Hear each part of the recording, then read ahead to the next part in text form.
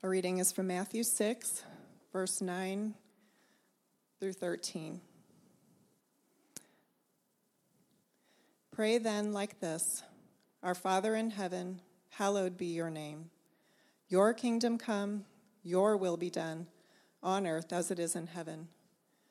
Give us this day our daily bread, and forgive us our debts, as we also have forgiven our debtors.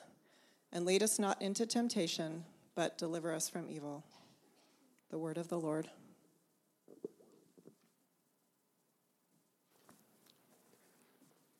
Please be seated. Thank you.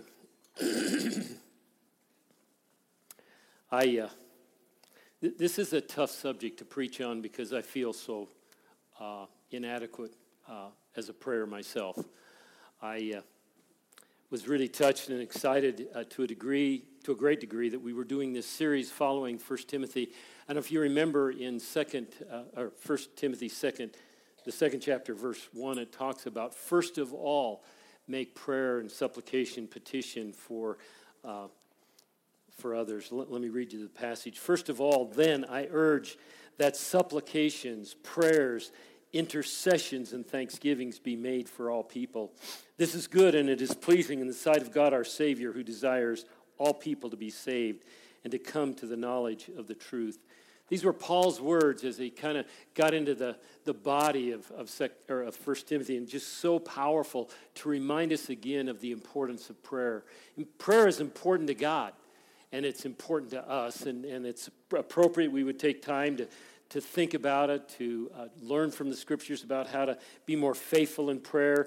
But as I mentioned earlier, when I come to this subject, I feel like over the years in my journey, I haven't been as effective or as faithful in prayer as I should be. I've often asked myself the question, do I pray enough? Do I pray long enough?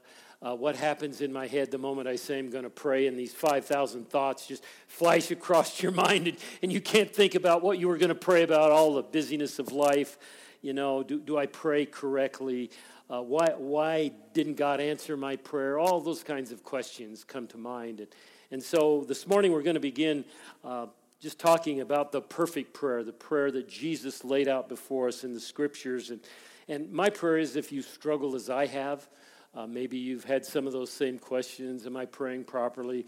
Am I praying long enough? Am I praying often enough? Whatever, that you'll come to realize that there is a plan and there are principles in the Word of God for proper God-honoring prayer, and that's what's revealed to us in the passage today. Understand, first and foremost, God wants us to pray. God desires our prayer. God longs to hear us speak to Him. He is our Father, and He wants us to come to Him and to be with Him and to grow and develop our relationship with Him. So He not only desires it, but here in this passage, He teaches us how to go about prayer. Next week, we're going to deal with some of the barriers and as well as the building blocks to great prayer. And so as I've been preparing for these two messages, that I don't know of a spiritual discipline in the life other than prayer that has as much teaching in the Word of God about how to do it, and do it in a way that honors Christ. So hopefully we can learn from that as well. So today we get to have the master prayer, the Lord Jesus, teach us together this great subject. Understand that the passage we're going to look at is called the Lord's Prayer. It occurs in the Sermon on the Mount, chapter 6, as we've just heard. It's also covered in Luke chapter 11, verses 1 through 4, 5. And it was there that the disciples, after watching Jesus pray, asked Him, Lord, teach us to pray. They understood and they saw the power of prayer and that Jesus was so involved with. And so they sought and asked this great question from which we can learn. Understand, this is probably not appropriately entitled the Lord's Prayer. This is not a prayer that Jesus could ever pray, because it asks for forgiveness of sins, and Jesus is sinless. So He never prayed this prayer. Technically, probably the best prayer Jesus prayed in the Bible, if you wanted to say this is Jesus or the Lord's Prayer, it would be John 17, where He prayed for the ongoing work of His disciples and the church following His death. So with that little brief introduction, let's turn to the actual text itself. I would like, thanks Nicole for reading this. I'd like to read it again and then pray together. It's such a profound passage in Scripture. Pray then like this: Our Father in heaven, hallowed be your name. Your kingdom come, your will be done on earth as it is in heaven. Give us this day our daily bread, and forgive us our debts, as we also have forgiven our debtors. And lead us not into temptation, but deliver us from evil. Let's pray. God, we want to be more aligned with your perfect will in this whole area of prayer. We want to be faithful to pray. We want to make prayer a priority in our lives. We want to pray for the reasons that you call us to prayer for. So God, guide us. Use your Spirit in my heart, my life. I pray I'd be totally surrendered to your leading today. Use the words of Jesus to challenge all of our hearts and lives to pray in a manner that exalts you and furthers your work in your kingdom in the world. Thank you, Lord, that you've given us this precious, precious truth. We pray this in Jesus' name. When Jesus gave this prayer, he didn't intend that people would memorize these 66 words and just repeat them mindlessly. He didn't say, memorize this and then repeat it verbatim. It's good to pray the Lord's Prayer so long as your heart and mind are engaged in what you're praying. And we'll talk about that a bit more later. But understand, principally, I believe when he said, pray then like this, he wasn't saying pray this prayer verbatim. He was saying apply the principles and apply the pattern of this prayer to your prayer life. Use your own words. Use it in a way that exalts the Lord and edifies others and builds up his kingdom. Luther, for example, years ago I came across a pamphlet about Martin Luther's prayer life. His barber asked him one time, Martin, how do you pray? And so he used the Lord's Prayer, or what we call the Lord's Prayer, to teach his barber how to pray. And in that pamphlet, he talked about the way he utilized this prayer. He would oftentimes pray 4 hours over this prayer. And it's people like that made me feel bad that I don't pray long enough. I don't know if you get that, but it sure got me. But the reality is, what Luther would do is take these stanzas and just allow the Spirit to expand them in his heart and mind. And so he used the pattern and he used the principles to pray. We'll talk more about that in a bit. Understand that the prayer just generally is divided in 2 major sections. First is the exaltation of God. The first half, we pray about God our Father in heaven. We pray about his will. We pray about his kingdom. And then the second half of the prayer is about us. Because God wants us to further his kingdom in this world. He wants us to be able to serve him and to effectively advance the work of the gospel in our world. So it's a prayer for our provision. It's a prayer for our pardon, that we wouldn't be overwhelmed with guilt, that we would be living in the power of forgiveness and be forgiving people. And then lastly, that we would live under his protection so we didn't fall back into sin or the attacks and the destruction of the enemy. So it's a 2-part prayer in a big sense. Furthering God's name and will in the world, and then developing us as those who would be capable instruments to accomplish all that he has for us. Rightly so, the glory of God is first, and so we'll spend our time there in a moment. But whatever the goal of all this is, 1 Corinthians 10:31 nails it. So whatever we eat or drink, whatever we do it all for the glory of God. So we begin this prayer glorifying God and through his name. So let's start with the first stanza where we talk about our relationship with God. It says, our Father in heaven. Dan did a great job last week, I thought, of just reminding us that this is a prayer for believers. We are God's children. We pray this to our Father in heaven. We don't have that relationship with God unless we've come to it through believing faith in the powerful sin-curing work of Jesus Christ. He died for our sins. That enabled us and empowered us to become followers and believers in God's kingdom. So this is a very gospel-centric prayer that we could come and exalt our Father in heaven. So it's done out of a right relationship with God. So the first question anyone should ever ask when they come to this prayer is simply, is God my Father? Some of you here today may not be in that place. You may be seeking to know more of God. You may not have come to that place where you understand that you're a sinner and that you need the saving work of Christ applied to your life through faith. If that were to come to pass for you, then you would be joined into the family of God and you would become his child. This whole idea of God's name as Father speaks of paternity. He is our Father. There's a spiritual birth. He is, in a general sense, our Father in that he's the Creator, but he, in this prayer, speaks specifically to our spiritual Father, our born-again Father. He's not born again, we are, but we're born again into his family, into his kingdom, and so it's for us in that way. So he is our Father. Jesus reminded us that there are two kingdoms. There's the kingdom of God and the kingdom of Satan.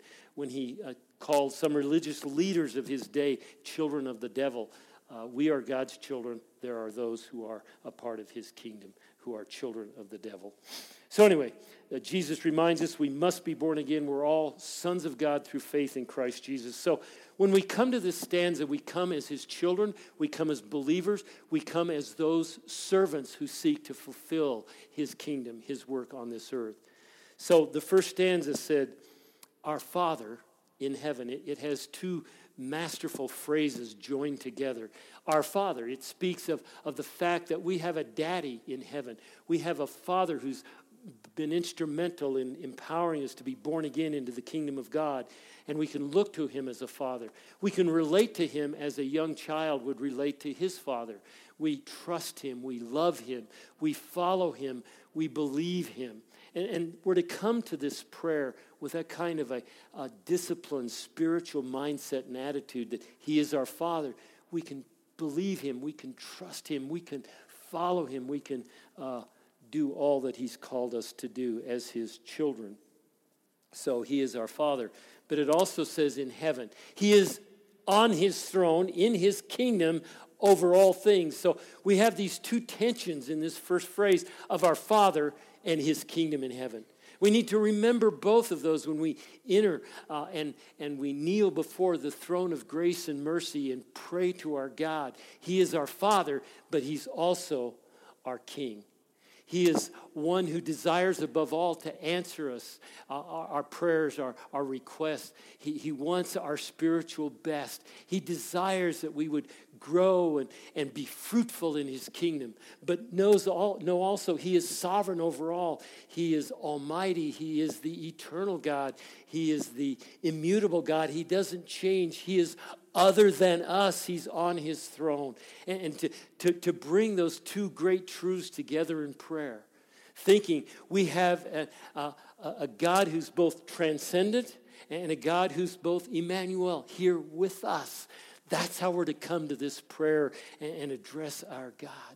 And what Luther would do with this is he would take that phrase, our Father, and notice it's plural. When we pray this prayer, we shouldn't just pray, my Father. It's our Father. We're praying corporately, even though we may be praying alone. We should be praying and thinking of this body when we pray this prayer for God's work in and through this body, through each and every life here. But what Luther would do when he would say, our Father, he would think of all the ways that God had been a father to him recently in his life, that he provided for him, that he'd guided him, that he'd protected him, that he'd upheld him. He delivered him from difficulty. So he would pray and thank God for those things. And we can do that same thing with that stanza. Ponder, ask yourself, how has God been your Father this week? How has he touched your life? How has he been there for you when you needed him desperately? What has he done recently to encourage you, to uphold you, to challenge you, to convict you toward greater holiness and greater fruitfulness in his kingdom? These are the things a Father that loves you would do. And so pray those things. Give thanks for those things. Think of those things. Remembering as well that he's transcendent, he's sovereign. He's not going to allow anything to come to pass that's outside of his will. He's not going to bring anything into your life that is not for your good or for his glory. And so we can pray with that kind of confidence. We may not see the future. We may not know what tomorrow brings, but he does. And we can trust him. We can believe him. We can walk in faith, knowing that he is our Father and he is in heaven and sovereign over all. These are awesome truths to just embrace and to know as well that in all of this, we're part of his family. If he's our Father, we're family. We are a family of God here in this place. And there's a day we're going to be with him. He wants us to be with him. He wants us to be forever in his presence in eternity. Jesus prayed this in what truly was his prayer in John 17. He says in verse 24, Father, I desire that they also whom you have given me may be with me. Jesus wants us to be with him, to be together with the entirety of God's family in heaven. And so he was praying that to the Father. And in a sense, we can pray that as well, that we may be with him where he is, where I am, to see his glory that God had given to Jesus because you loved him before the foundations of the world.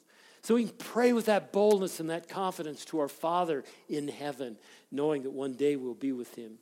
The second stanza talks about the idea of his holiness and his transcendence. It says, and it calls us to reverence before God, hallowed be thy name. There's only two occurrences of the use of the word hallowed in the New Testament.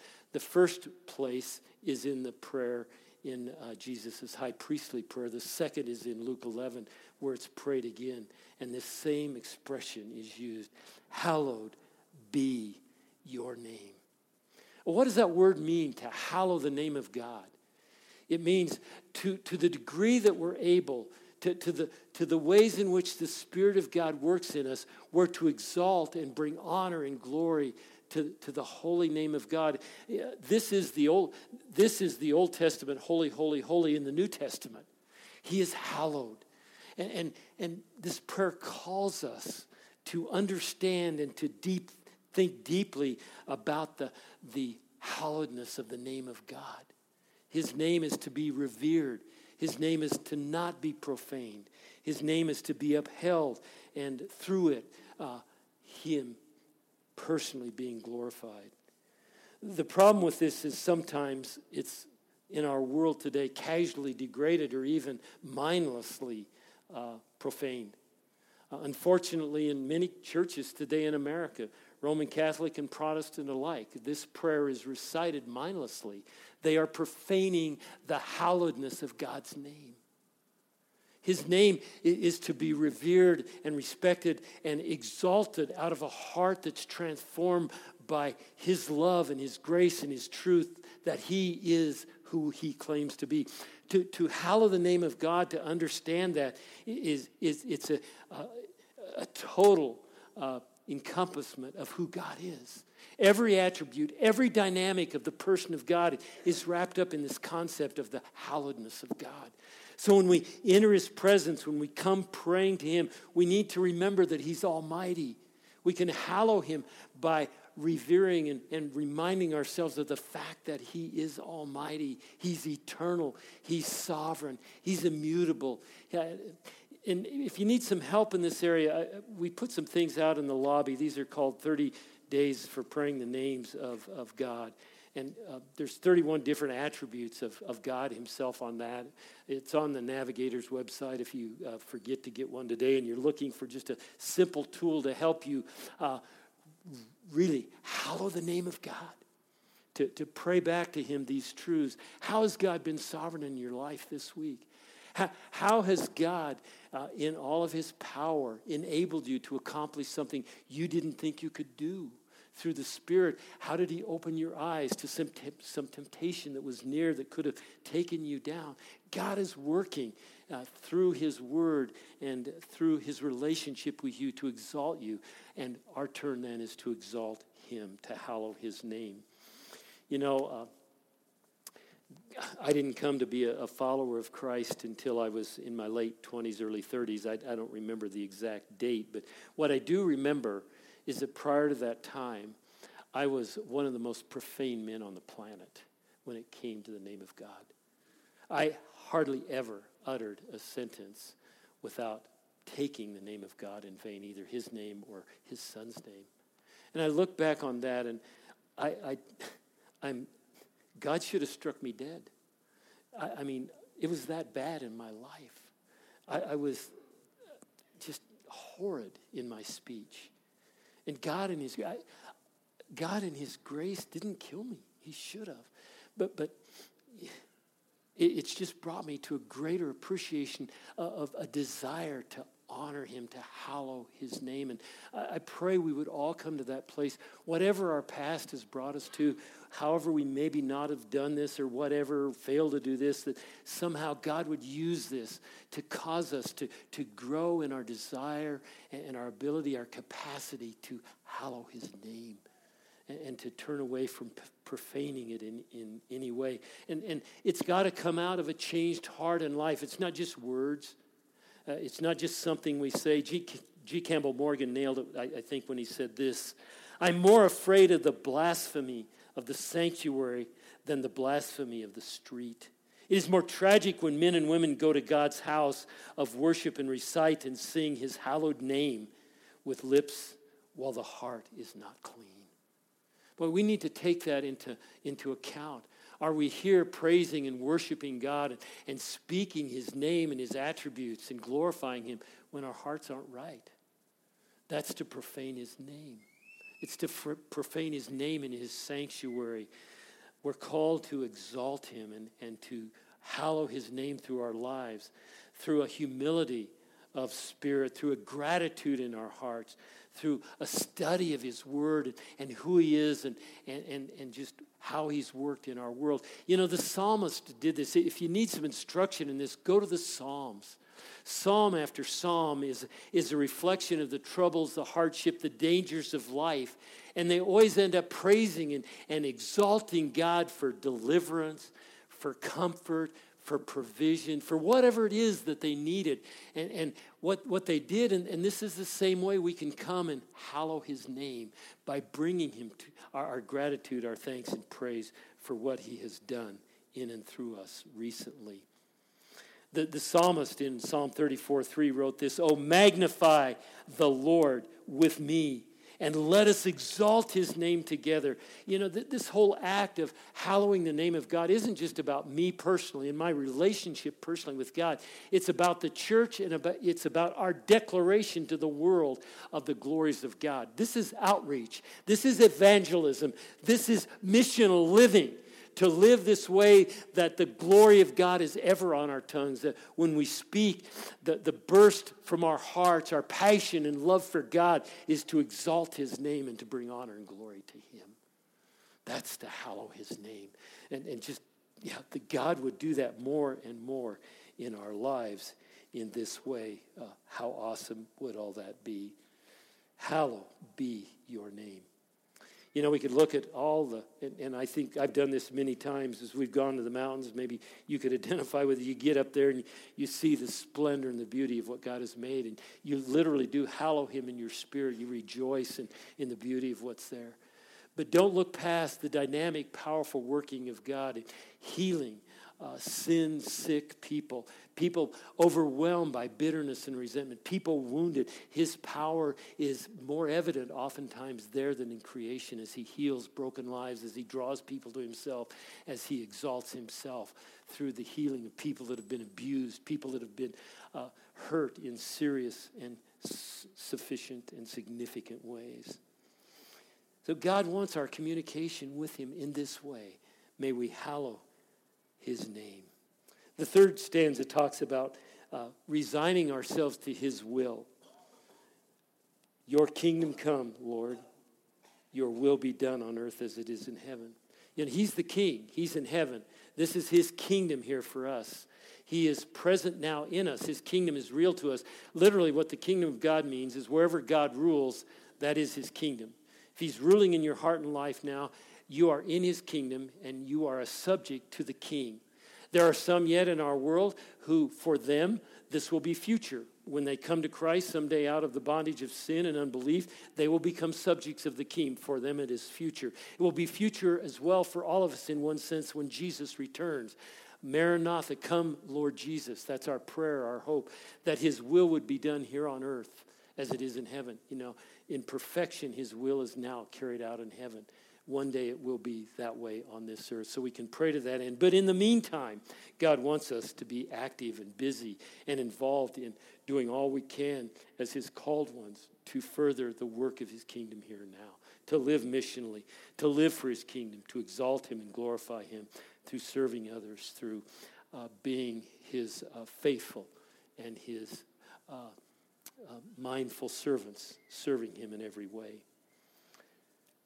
So that's the first part of the prayer. I love what Robert Law says. He says, prayer is a mighty instrument, not for getting man's will done in heaven, but for getting God's will done on earth.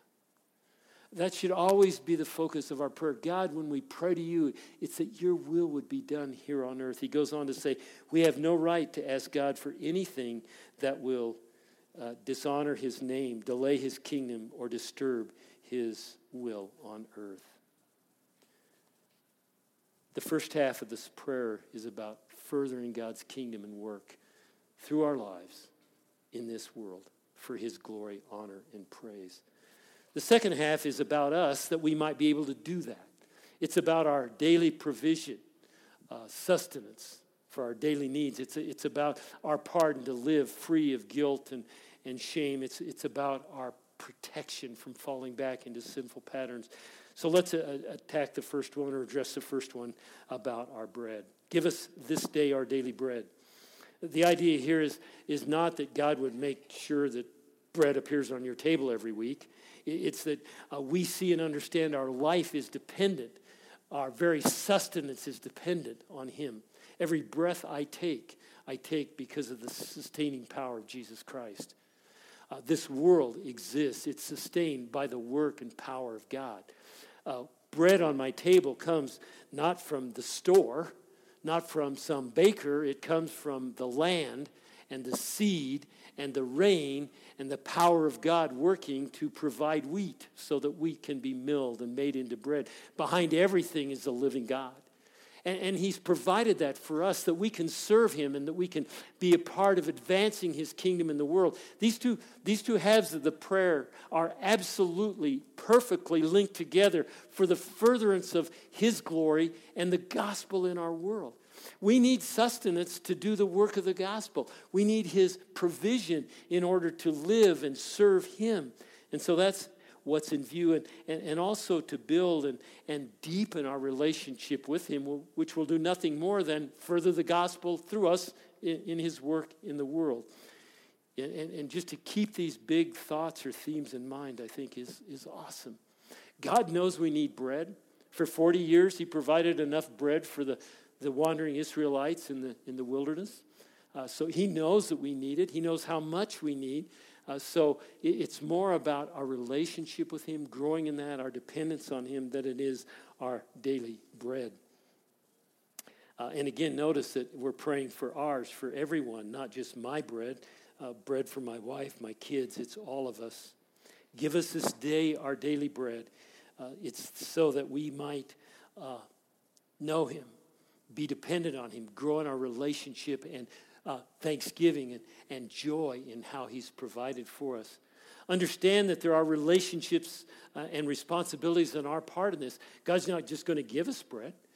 Back in Genesis 3, he told us we're going to make our living by the sweat of our brow, by the sweat of our face. Genesis 3:19 says, you shall eat bread. We could sit around, do nothing, sit in our homes, cross our legs and fold our arms and wait for something to happen, and we'd starve to death. That's God's plan. We're called to work. We're called to serve, and use the gifts, the talents that he's given us to serve him in the world, to provide for our families. And that works through his provision. He gives us the energy. He gives us the time. He gives us the strength, the wisdom. So he's behind it all. I love what the psalmist, or Proverbs writes in Proverbs 38 through 9, to keep balance in this. The writer writes these words. We're not to ask for luxuries. We're not to ask for anything beyond what's given here. Give me neither poverty nor riches. Feed me with the food that is needful for me, lest I be full and deny you and say, who is the Lord? Or lest I be poor and steal and profane the name of my God.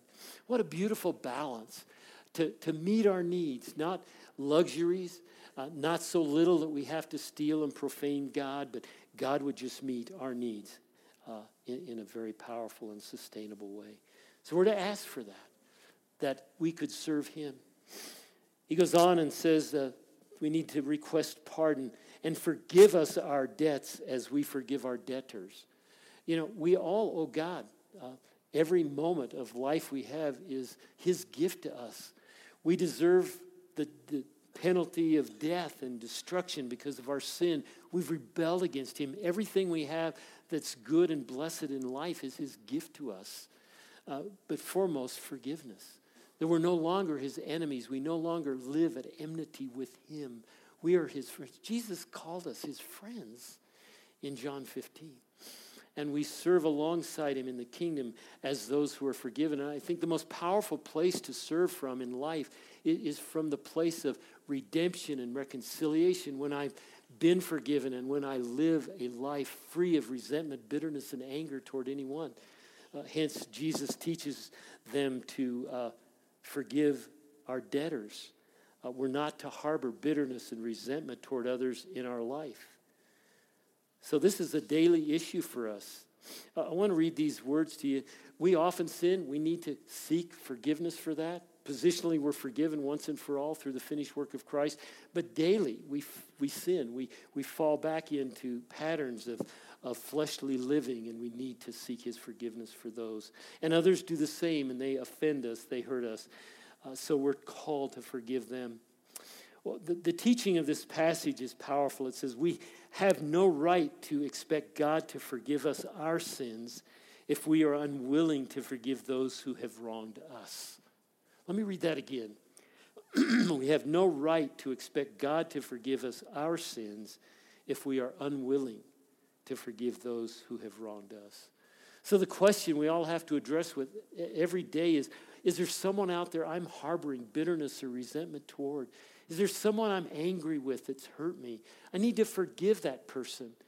The next couple of verses in this passage, we'll kick off with those next week, are verses 14 and 15. There, Jesus said, For if you forgive others their trespasses, your heavenly Father will also forgive you. But if you do not, listen to this, if you do not forgive others their trespasses, neither will your Father forgive your trespasses. That is serious stuff. I don't want any of us to live in a broken fellowship with God because we've failed to forgive someone who's hurt us, offended us in some way, sinned against us. We're to forgive them freely, quickly, so that we might understand and have the full forgiveness of God. Mark 11:25 says this, and whenever you stand praying, forgive if you have anything against anyone. Does that leave anything out? No. Anybody, anything that they may have done to offend you must be forgiven. And then he goes on to say, so that your Father, who is in heaven, may forgive you your trespasses. Understand, we're forgiven in our conditional standing, day by day, only if we forgive others. The third thing, the third request is for protection. And lead us not into temptation, but deliver us from evil. The idea here is that we live in a fallen world. We live literally day by day in the kingdom of darkness, in the kingdom of Satan, who continually tempts us. We live on 24-hour temptation watch. Literally, the scripture says, watch and pray that you don't fall into temptation. And the reality is it's all around us. We need protection. We need deliverance. We can't live this life without God's help. Do you think you can stand against temptation on your own? I'll tell you straight up, you can't. You need his deliverance. You need his guidance. You need his spirit to keep you from falling in to the temptation of the enemy.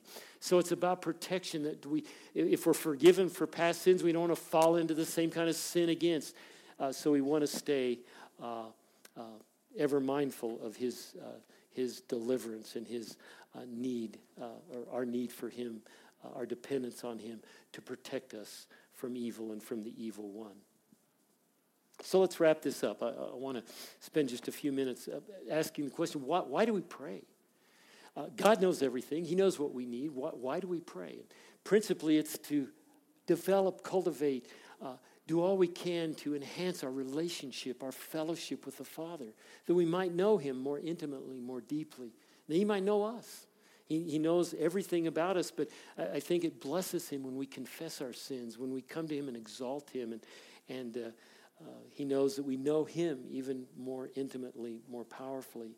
Well, one of the most convicting statements I ever came across in all my years of ministry was this one. One of the greatest statements I've ever heard about prayer is simply this: since Jesus prayed, how much more do I need to pray? If he needed to pray, and he did, we need it much more. So with that in mind, we're living in a fallen world, serving a king who wants to display his glory and power everywhere. And he wants to use us. And he set apart not only us to pray about his glory, hallowing his name, his will being done, but also that we'd be strong and sustained and forgiven and ready to serve him, protected from the evil and the enemy. So with all that, I just want to close with these few thoughts, and then we have a couple other things. Think about this. I cannot say our if I live only for myself. I cannot say Father if I do not endeavor each day to act like your child. I cannot say in heaven if I am not laying up treasure there. I cannot say hallowed be your name if I am not striving for holiness. I cannot say your kingdom come if I'm not doing all in my power to hasten that wonderful event. I cannot say your will be done if I am disobedient to your word. I cannot say on earth as it is in heaven if I do not serve you here and now. I cannot say give us this day our daily bread if I am not dependent on you for all I need to live. I cannot say forgive us our debts as we also have forgiven our debtors if I harbor bitterness against anyone. I cannot say lead us not into temptation if I deliberately place myself in its path. And I cannot say deliver us from evil if I do not put on the full armor of God. We're going to close just watching a clip that was put together by John Piper praying this prayer. So for the next 3 or 4 minutes, I just want you to observe and listen and pray with him the words of this prayer. And then following that, I want to encourage you to take the next 2 to 3 minutes. We're just going to be quiet here. And I want to encourage you to pray in your seats. If you'd like to come forward and kneel, do that. Kneel at your seat. Whatever draws you closest to God. And I want to encourage you to take one stanza from this incredible prayer and pray it to God. Maybe you just want to hallow his name this morning. Pray back to him and exalt him for his attributes. Or maybe just thank him for the way he's been your father. Or maybe you need to seek his provision in some area. Just take one of the stanzas and pray it back to God for 2 to 3 minutes. And then the worship team will come and lead us in closing. So if you play the clip now.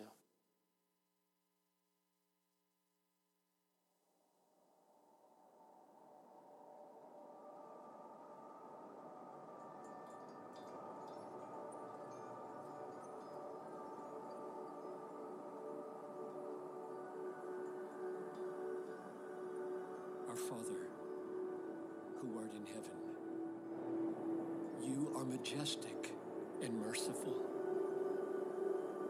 You are far above us and ready to come to us. You have plans for the whole earth, even for the universe. And yet you care for us, even in the smallest details. You are King and our Father.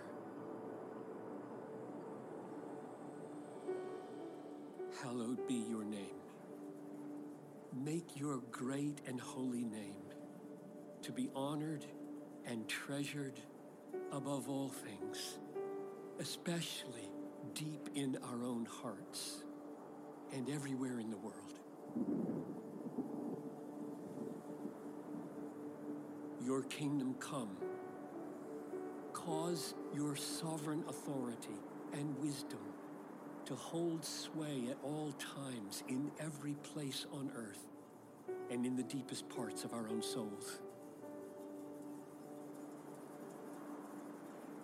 Your will be done on earth as it is in heaven. Grant that your all-wise, all-good, all-just, all-holy will would be done throughout the world, the way the angels do it perfectly and joyfully in heaven, and make it a reality in each of us.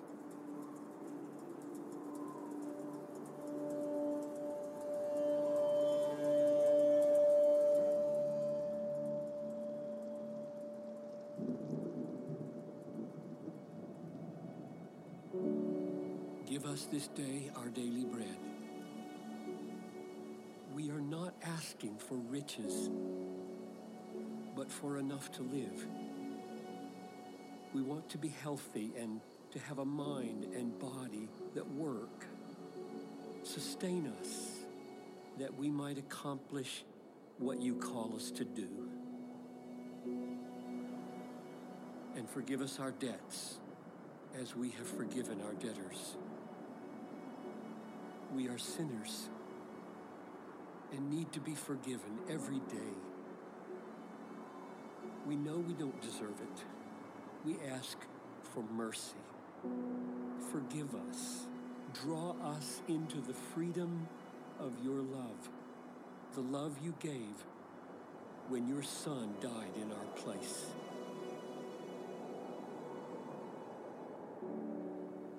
And lead us not into temptation, but deliver us from evil. We don't want to go on sinning. Keep us back from the entanglements of overpowering temptation. Guard us from Satan, from all his works and all his ways. Grant us to walk in holiness before you all our days.